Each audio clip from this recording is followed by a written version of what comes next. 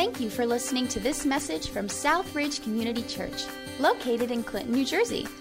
We hope God speaks to you through this message today and that you find new ways to apply His Word to your life. Additional messages and more information can be found on southridgecc.org. So let's get started. God, I just thank you so much again for just this beautiful day. God, we thank you that you're a God that is good.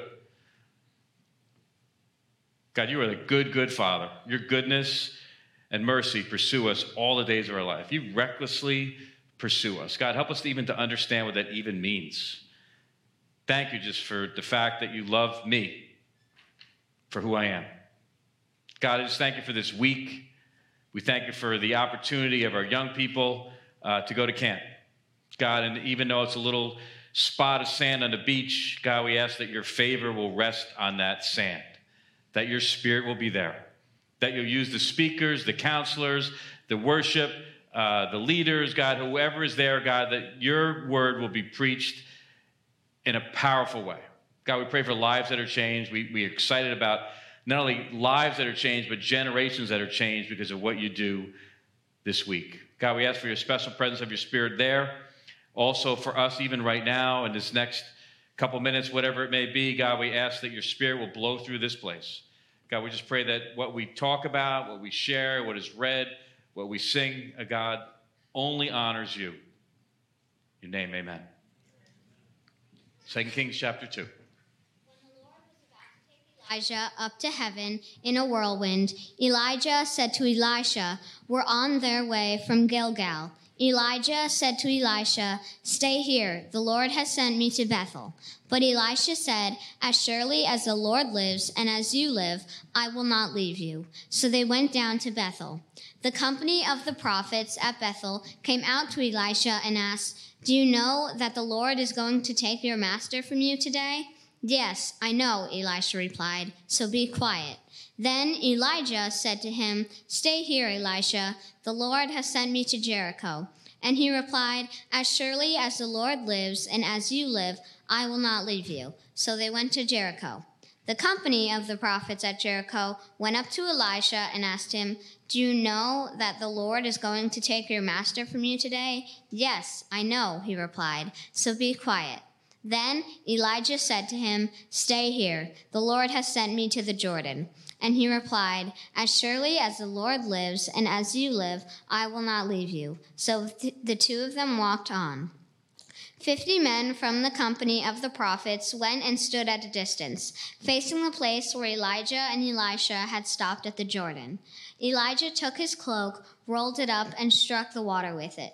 The water divided to the right and to the left, and the two of them crossed over on dry ground. When they had crossed, Elijah said to Elisha, "Tell me, what can I do for you before I am taken from you?" "Let me inherit a double portion of your spirit," Elisha replied. "You have asked a difficult thing," Elijah said. "Yet if you see me when I am not taken from you, it will be yours. Otherwise, it will not." As soon as they were walking along and talking together, suddenly a chariot of fire and horses of fire appeared and separated the two of them. And Elijah went up to heaven in a whirlwind. Elisha saw this and cried out, my father, the chariots and horsemen of Israel." And Elisha saw him no more. Then he took the hold of his garment and tore it in two. Elisha then picked up Elijah's cloak that had fallen from him and went back and stood on the bank of the Jordan. He took the cloak that had fallen from Elijah and struck the water with it. "Where now is the Lord, the God of Elijah?" he asked. When he struck the water, it divided to the right and to the left, and he crossed over. Amen. Let's give her a hand. You can be seated. Thank you, Ella. That's Ella Hingelberg, whose mom is Gabrielle, who was singing up here. So it's exciting to have them as a family be a part of what's happening here. Good morning. As you know, the last couple of months we've been talking about Elijah. And so we just read from 2 Kings chapter 2, the ridiculous story of Elijah being taken by a chariot of fire into heaven. And Benjamin Franklin said there's two things you can count on in life: death and taxes. Two people in the history of the world Never died. First one was Enoch. All we know about Enoch is it says that Enoch, what does it say about Enoch? He walked with God. Enoch walked with God and he was no more. That's all we know about Enoch. What a great testimony that somebody says, that God says you walked with God. The second person is Elijah. The only two people that have never died. The topic of my sermon today is the victorious life. And the question I want to ask every one of you is this: what is your legacy? What is your legacy? You say, well, I don't know. You don't think about legacy till you're dead, right? Which is, in essence, partly true. But do I think about my legacy until the last day of my life? Do I think about the legacy at my end of my life? Or do I think about my legacy even now, whatever point in life that it is? What kind of legacy is Ella leaving, even right now, just starting at that age, to be up here reading the Bible? Like, what kind of legacy are you leading as a teenager? What kind of legacy are you leading as a 20-year-old? What kind of legacy are you leading as a 40-year-old? What kind of legacy are you leaving as a 70-year-old or an 80-year-old? Wherever you may be, what is your legacy? You know, David was the greatest king of Israel. He was the warrior king. God used David to conquer the land of Palestine and bring peace to Israel for like a really short period of time. And his son was Solomon. And Solomon's job was not to be a warrior. Solomon's job was to build the temple, the place where God would dwell in Jerusalem. And so God asked Solomon, what do you want? Ask anything, and I'll give it to you. And Solomon said, you've asked me to do a very difficult thing, to lead your people, so I need wisdom. And God said, well, because you didn't ask for possessions or wealth, I'm going to give you all those things. But I'm also going to make you the wisest person that ever lived. So we're left with the books, the words of wisdom that Solomon wrote: Song of Solomon, Ecclesiastes, and Proverbs. Great proverbs that can apply to every aspect of our life. One of my favorite verses that he shared was Ecclesiastes chapter 7, verse 2, where he said, better to go to a funeral than a party. Since all of us are destined to die, it's a funeral that we learn how to live. You know, my dad was probably my main mentor in life. I've shared that a lot before probably, but he really believed strongly in being with people in the most difficult moments. Visiting in a hospital, whatever, be a part of funerals, being engaged with people at that tough, difficult time of life, and how important that is in life. And it's a time where we talk about our legacy. It's a time where we recognize that every single life matters. Like, as insignificant as you think you may be, or as insignificant as you think somebody else may be, the story that Nathan paints over here is that every single one of us, we all fit in the story of God, and every single one of our lives matter. How we live our life actually matters. It's amazing. We talk about this, that God created a world that was perfect, and then Adam and Eve sinned, and because of sin, death came into the world. And so everyone except for Enoch and Elijah died. We all are going to face death unless Jesus comes first. That's the destiny that we have. But how are we going to live our life? How are you living your life? And how can you live your life? And what can we learn from Elijah about living our life? My wife and I are privileged to do pre-marriage counseling for 35. We're married 37 years, probably read that long, and we've counseled lots of people. First marriages, second marriages, 20-year-olds, 30-year-olds, 40-year-olds, 50-year-olds. I would say that the common denominator, every single one of them, is this. Pretty much 99% of every couple that we've been together with. In that moment before they get married, I mean, they are so excited about that marriage. They're like, we're old, but we saw, I forget who, somebody digitized our wedding video, so I'd never seen it before. We saw it my daughter got married in October, we saw it right before that. And if you saw the picture of me looking at my wife, I was in awe of my wife. That was she's the most beautiful person I've ever seen. We're getting married right now. This is incredible. It was that moment, you're wow, I love that woman. If we're honest, most of us, when you talk to your neighbors, or you talk to the people that you work with, or Maybe even if you talk to yourself. People that are married 10, 20, 30, 40, 50 years later. There's not a lot of positivity that you get about marriage. I talk to a lot of men. Not a lot of men that say positive things about marriage. We live a separate life. We live in separate rooms. You watch TV upstairs. I watch downstairs. Like, it's not, and there's reasons, legitimate reasons why people don't stay together. But I would say that if you took every single one of them and you brought them back to when they got married, that day that they got married, they all would say, that'll never happen. That'll never be me. You'll never see me down that road, ever. Because I love it. I'm so enraptured by this person, so I'm going to take a vow. And my vow, all I hear is the good stuff. The health, the wealth, whatever. I don't hear about sickness and difficulties, all those things. I never hear about that stuff. And I know from experience that unless you learn to love each other, you learn to communicate, you learn to accept, you learn to say, I'm sorry over and over, and I forgive you. Even if you do all those things, marriage can be tough, but very rewarding. But it takes work for your marriage to be something that people respect and something that you really want. It takes work.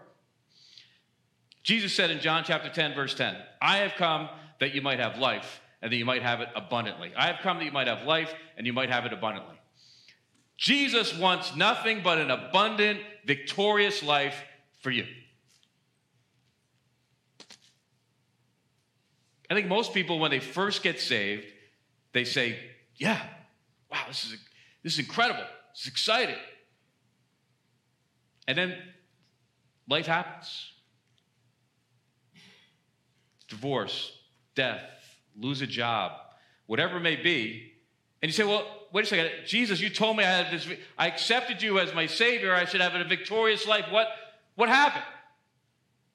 Where'd it go? We saw Elijah as the last day of his life.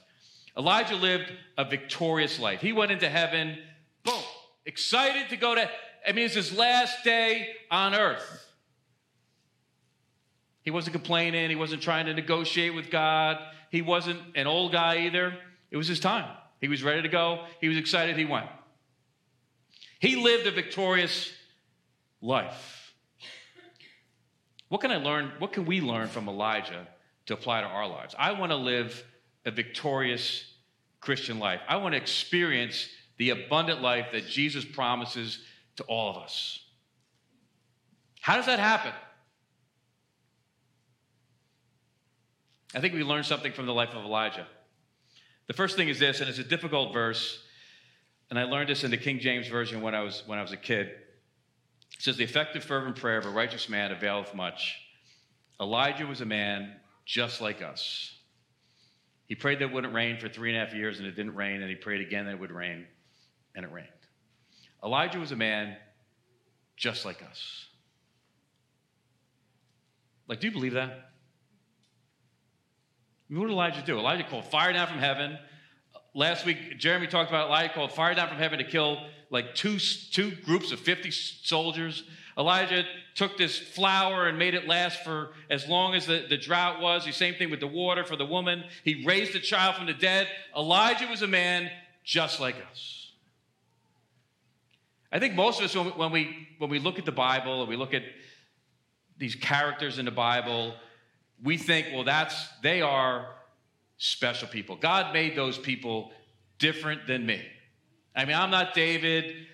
I'm not Solomon. I'm not Paul. I can't be. God made special people that way, not me. And I think if we're honest, most of us are so overly critical of ourselves that we don't even understand who we are.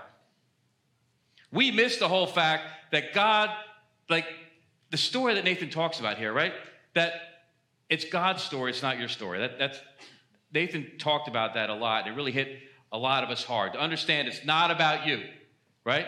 It's not your story, it's God's story. So in essence, God doesn't need you to be a part of his story. But God wants you to be a part of his story. Like God's going to accomplish his purposes with or without you. But God desperately wants you to be a part of his story. How great the love that the Father has for us. How great is the love that the Father lavished on us. It says 1 John chapter 3, verse 10. How great is the love that the Father lavished on us that we should be called the children of God. And that is exactly who you are. You are a child of God. Amen? Like, why don't we live like children of God? Like, I'm so overly critical of myself. I see all the things that I don't do right. I see the sin that I have. I see the areas that I fall flat. And so I think, well, God can't use me. I'm exactly the person that God wants me to use. You're exactly the person that God wants to use. Like, that's the difference between creation and evolution. Like, you actually are here for a purpose. God, before the time began, knew exactly who you were, knew exactly who you were going to be, and wanted you to be a part of his story. He sent his only son, Jesus, to die specifically for you so you could be his child. Not somebody random, not everybody else, you. Like, understand and claim that personally, that you are a child of God. It says in 2 Peter 1:3, his divine power has given us everything that we need to live. It says in Philippians chapter 1 that, this is a great verse, that he who began a work in you will continue it, basically, to the end. Jesus Christ, who began the good work in you through the Holy Spirit, will continue to work in you until the end. Like you. Not Elijah, not the Apostle Paul, not Nathan Tuckey, not all those people as well, but also you. Like, we need to understand that we are the children of God. And God sent his son to die specifically for you, and God wants to use you. Do you believe that? Do you believe that? Like, we really believe that, this world would be different. This world would be changed. This world would be out of control. Because God talks about the body, that each one of us is part of the body, and each one of us working together can change the world. I talk too much about The Chosen, but that's what, if you never watched The Chosen, watch The Chosen, because it shows that Jesus took 12 random, regular, weird people. Didn't like each other, didn't know much about God, they weren't PhDs and didn't go to Moody Seminary, they didn't do any of that stuff. And God used those 12 regular people to change the world. And they finally understood that they were children of God, loved by Jesus, and God was going to use them in a powerful way. That's the exact same thing with us, with this church, with the church of Jesus Christ in the globe. God wants us to really grab hold of really how much he loves you. Grab hold of that. No matter how bad life is, no matter things happen, the God of the universe loves you desperately, and you are his child. Well, what's our responsibility? The second part of that is that Elijah was committed. God through the person of Jesus, did everything for you. All he wants from you is to raise your hand. I'm ready to go. I'm committed. I'm in. Isaiah, remember God said, who will go? Isaiah raised his hand. Elijah raised his hand. Jesus is hoping and praying that each one of us here, that you raise your hand. Like, think about Elijah's life. Like, Elijah, it says that Ahab and Jezebel were the king and queen in Israel. If you read, I don't know, it's 1 Kings 16 or whatever, it says that Ahab, if you take all the sins of all the kings that ever lived, Ahab and Jezebel committed more sins than all of them before. And so God said that, Elijah, I want you to go to this evil king, and I want you to tell him, speak the word of the Lord. And we say, like, oh, that's easy, no big deal. Think about that. That was his job, to go to the king and to call him out. And how about what happened? He had the most unbelievable experience that anyone has ever had. On the mountain, right, where he called the prophets of Baal to a challenge to himself. And he said, I want you to build an altar and call fire down from heaven from your God. And I want to do the same thing. Whoever's God works, that's the one who's truly God. And what happened? We all remember the story, right? The prophets of Baal, they cut themselves, they prayed, nothing happened. Elijah himself poured water all over the altar, prayed for fire to come down, and it came down. It hadn't rained for 3.5 years, and all of a sudden the rain came. Like Elijah, in one day, he won the World Series, the Super Bowl, he won $1 million, it was all. I mean, it was the ultimate, can you imagine? That's the culmination of, well, if you think about, like, it's really my story, right? I know how to tell God what to do, like how to end the Ukrainian war, how to change this country, how to do all this stuff. I know how to change the story. No, it's God's story. And so God said, you know what, Elijah? Even though it seems like after all that happened, the people of Israel still didn't change their minds. Ahab was still an evil guy. He didn't start worshiping God. Like everything that Elijah envisioned because he followed God would happen, it didn't happen. And so Elijah was depressed. And we blame Elijah for that. You imagine what that's like? You've done the most incredible miracles that ever happened, and nothing changes. But Elijah stayed committed, and God came and visited him, as we heard last week, in a whisper. Elijah was committed. I told you I've been to a lot of funerals. I didn't even share about that. You know, just thinking about things, just even in the last couple of months. A woman I work with, 63 years old, January 5th, life was great. January 10th, she finds out she has stage 4 pancreatic cancer and is dead in 2 weeks. A young woman that is related to people here, was in her early 40s, died in her sleep with 2 kids.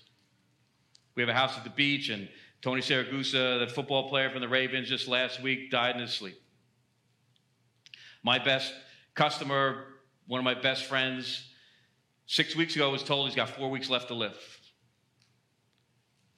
Like, there's a lot of difficult stuff that happens.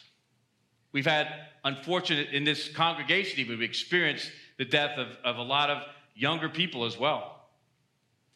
And all of it comes back to the fact, like, our life is short. How are we living your life? What is your legacy? So in addition to funerals, I've been to a lot of weddings this year. My wife and I have not been around much in the last 7 weeks because we've been in Nebraska, we've been in Colorado, we've been in Chicago, all these weddings.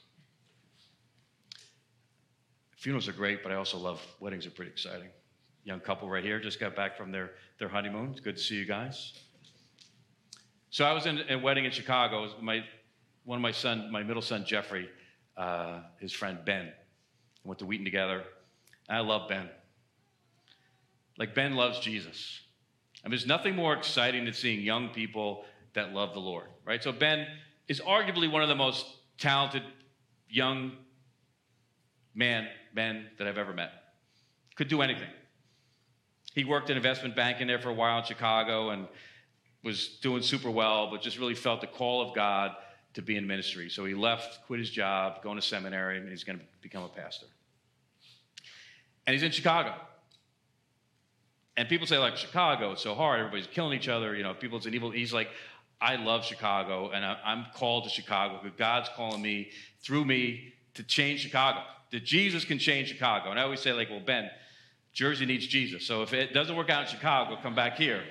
But he's still committed to Chicago. But in their wedding, in their ceremony, they sang this song that we sang before. That, I don't know, man, I'm an emotional guy. So I was weeping like a little baby at this wedding. Because here's this young couple that they're committing themselves. Not only do they love each other, not only committed to staying life together, whatever, but their commitment was, we're in this for Jesus. Let the favor of the Lord rest upon us as a couple, and God establish the work of our hands, whatever we're doing. God, we want to, whatever we do as a couple, whatever we're doing in life, I'm doing it for Jesus. It's directly from Psalm chapter 90, which is the only psalm that Moses wrote. And it says this: if you don't build it, we labor in vain. Without your spirit, we stand with no strength. I know my life is passing away, but the works of your hands are what will remain. Let the favor of the Lord rest upon us. O Lord, establish the work of our hands. Teach us to number the length of our days. Pour out your power or pour out your praise. Teach us to run, to finish the race, for only what's done in love will remain. Let the favor of the Lord rest upon us. O Lord, establish the work of our hands. Like, that doesn't apply just to people that are in full-time ministry. Like, we're blessed here to have people that serve Jesus full-time in ministry. There's a man over there named Sam Fiore that my wife and I went to lunch with him and his wife 3 weeks ago. And if you don't ever have any time to have lunch with them, you got to make sure you do it. Like, there is no more infectious person for Jesus than Sam and his wife, Joan. Sam is, I don't want to give his age, but he's late in his 70s. So I said, well, Sam, like, what's happening? What are you doing? He's like, retirement. There's no such thing. We never retire from working for Jesus.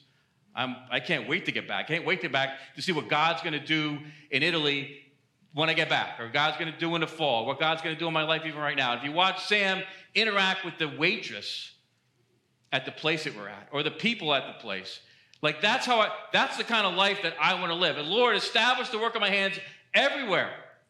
Like, your job, like, you're called to be where you're at. School, job, neighborhood, driving my car, getting the gas, getting the groceries. Like, let the favor of the Lord rest upon me in everything that I do. Establish the work of my hands in everything that I do. Be committed. How does that work? How can you be committed? Well, I think really it comes down to that one main thing: to be obedient. God says all through the Bible, to obey is better than sacrifice. So it's not about, like, I want to just give all my money to you, I want to do this, I go to church all the time, I do all that stuff. No, I want your obedience. I want your heart. Trust in the Lord with all your heart, and lean not on your own understanding. In all your ways acknowledge him, and he will direct your path. Seek first the kingdom of God, and all these things will be added unto you. Seek God first. Give him all you want. Be obedient to him. The whole chosen thing is fish. All the fish swinging in one direction. One of our friends gave us, there's a wine glass that all the fish swim in one direction. There's one fish swimming the other way. That's who we're called to be. That's who Elijah was. He was committed. He was in. Know that you're a child of God. Be committed. The third thing about Elijah was that Elijah was a disciple maker. If you know anything about the Jewish faith, Elijah is a big part of Judaism. If you go to a Seder, anybody been to a Seder? A true Seder, what they do is they leave a wine glass and a setting, and they leave the door open for Elijah. Because they're hoping that Elijah comes back. Because the promise is that Elijah's coming back, right? It says that Malachi is coming back. Jesus talks about Elijah. Maybe John the Baptist was Elijah. In Revelation, it maybe talks about the two witnesses about Elijah. Nathan's going to talk next week about Elijah in the Transfiguration, appearing with Moses and Jesus. Elijah's an important character. Also, it's not always at a Seder, but at a bris or at a circumcision, there's a chair that's open, an empty chair, for Elijah to come sit. What I love about Elijah is that Elijah, unlike a lot of us, is a disciple maker. So Elijah left, and you know what? Elisha was right there to take over. This chair wasn't empty. He prepared his replacement immediately. Like, we understand that in business, right? We understand that in every aspect of our life, but we don't really necessarily always live it out. Like, I know I have 3 kids, and there's a point in time where there's a transformation that happens as a parent, I think, at least for me, that you think they're your children. And then you realize they're not my children, they're God's children. And God really gave them to us for a period of time to prepare them to take the seat, to prepare them for what lies ahead. Like, my job as a parent, as a dad, is to encourage them, empower them, pray for them, raise them up, disciple them. Like, that's so important for us. There's nothing more rewarding than to know that your children love Jesus. Not that they make $1 million, not all those things that happen, that they love Jesus. That's really what we're called to be as parents. That's the most important thing that we're called to be. Elijah was a disciple maker. He prepared people for the next generation. I would say that as a church, and I'm talking about the Church of Jesus Christ, but also here, we don't always do a great job with discipleship. All of us, if you know Jesus, you should be discipling somebody. If you're young in your faith, you should have somebody to disciple you. I know for me, I think of like Dave Reed, Dave Stifler, my dad, George McKenzie. I have a list of like 4 or 5 men in my life that discipled me, that said, you know what, I see something in you, I care about you, I'm going to hang out with you a little bit, I'm going to talk to you a little bit, come walk with me and how we do life, like to learn what it really means to live for Jesus. Like we don't have enough formal stuff here for discipleship, and hopefully we're going to institute some of that, but I would encourage you today, if you have nobody that's discipling you, seek somebody out. Come talk today about it. But also, if you are someone that knows Jesus, you need to be involved in discipling other people. Like I'm 63. Ever since I graduated high school, I've always loved high school kids. I've always worked with high school kids. I still do stuff at Crossover. I'm probably too old to do that or whatever, but I love the interaction with people of that age. I love asking them questions. I love encouraging them. I love trying to give them the ability to think, because I know that the next 5 to 10 years of their life is crucial. They're going to go away to college. They're going to go away somewhere else. Everybody's going to tell them there is no God. There's nothing going on.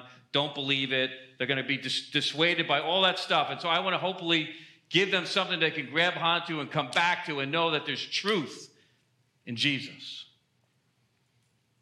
We talk about, we have a lot of great kids here, a lot of stuff for kids. Man, if I'm just throwing this out there.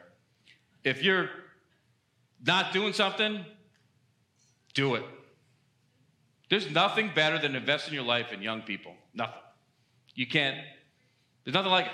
I don't care if it's young people, middle-aged, middle school, high school, whatever God's called you to do. I would encourage you to say, I'm in. I want to do that. I'm telling you, your life will be changed if we all become disciples. Call the band up right now. When you look at that, we didn't really look at that last chapter, and you probably haven't read that chapter, chapter 2, 2 Kings chapter 2. It's the last day of Elijah's life. What would you do if you knew today was your last day? People write books about that. People write movies about that. What would you do? What did Elijah do? Elijah did what he does every single day. Discipled Elisha. If you look at that story, he walked about 40 miles that last day of his life. And he went from Gilgal to Bethel to Jericho to the Jordan. And if you want to talk about the victorious Christian life, that's what it's all about right there. When the Israelites left Egypt, they crossed the Jordan River, and when they came out, God said, I want you to go back and take 12 stones and build a monument. And they built a monument in Gilgal. And the sign of Gilgal was like, you know what? I got to turn my back on Egypt. I need to repent of my sins. Don't go back. Turn your back on Egypt. Then he walks 10 miles to Bethel, and Bethel is where Jacob met God. And he saw the stairway going back and forth to heaven, and God changed his name to Israel. But he experienced the presence of God. Like, you need to turn your back on your past. You need to experience the presence of God. You need to read the Bible. You need to get engaged in church. You need to be discipled or be a disciple. You need to be engaged that way. He walked 10 miles to Jericho. What happened in Jericho? God asked the Israelites to do something that made no sense. No military leader would say, this is how you conquer a city. Walk around the city every day, once for 6 days. The seventh day, walk around 7 times and shout. And the walls fell down. They won the battle. Think about that. If you turn your back and repent, and you in the presence of God, you listen to what God is telling you to do, God's going to ask you to do crazy things. He may ask you to go to Italy. He may ask you to go to Chicago. He may ask you to leave your job. He may ask you to get involved with kids. And it seems ridiculous, but if you do it and you trust God, he ends up at the Jordan River. What happens at the Jordan River? He takes his cloak off, and it's not Elijah's cloak that means anything. It's the Spirit of God inside of him. He strikes the cloak, and the waters separate. And he says, Elisha says to Elijah, like, here's what I want from you. I want a double portion of your spirit. And people talk about it like he's the oldest son, like he's comparing that. No, I think he really said, I see, Elijah, what you have. You have the Spirit of God in a ridiculously powerful way. I want that when you go. So what happens? The chariots of fire come, and Elijah and Elisha see the chariots of fire. I don't want to get too overly spiritual, but if you leave your past behind, if you listen to what God's telling you to do, and you obey some of the crazy things God asks you to do, you're going to see unbelievable things. You're going to see chariots of fire. If you look at Elisha, a couple years later, he gets attacked by a whole army comes after him.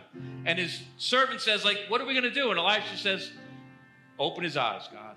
And those same chariots of fire were surrounding an army. God is real. God's alive. If you trust him, if you listen to him, if you do what he says, you're going to be able to do amazing things. This church is going to do ridiculous things. The church of Jesus Christ is going to do amazing things. God's calling you to be a part of that. God's calling you to be a part of that. You're a child of God. Be committed. Be a disciple maker. Be ready. Let's stand and sing this song again together.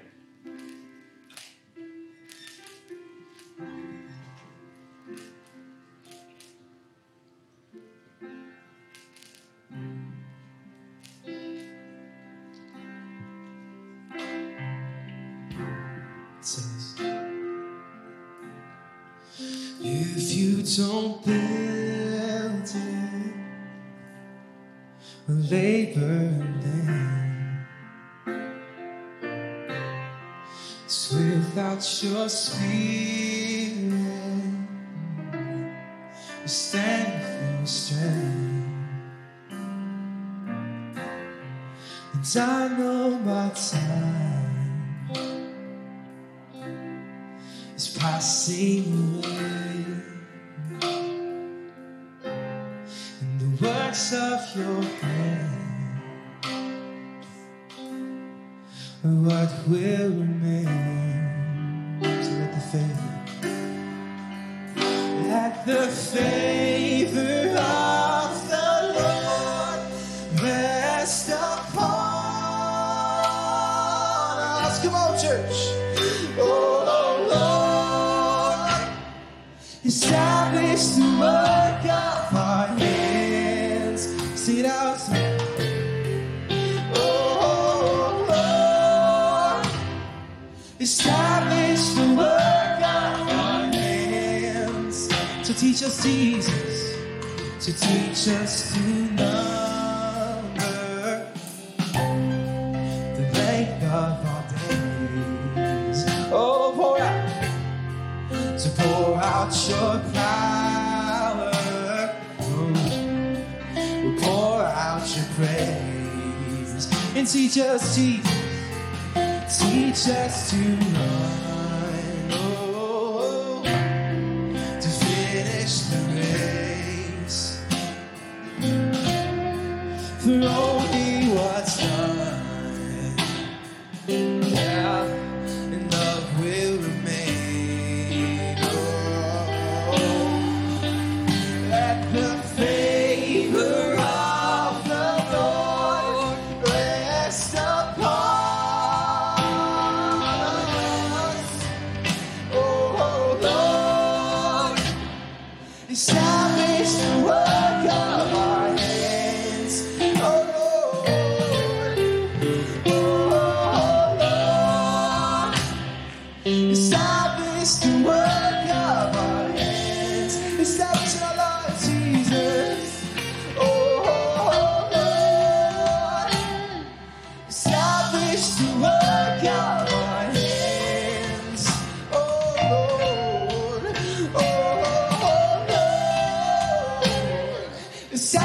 establish the work of our hands.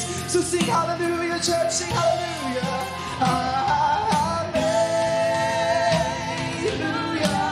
hallelujah, hallelujah, hallelujah, hallelujah, hallelujah,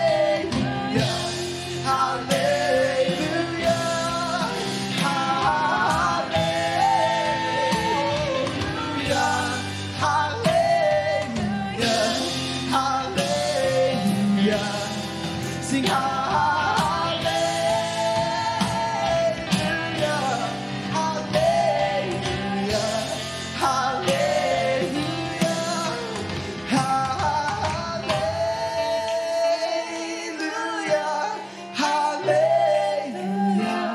hallelujah, hallelujah, hallelujah, hallelujah.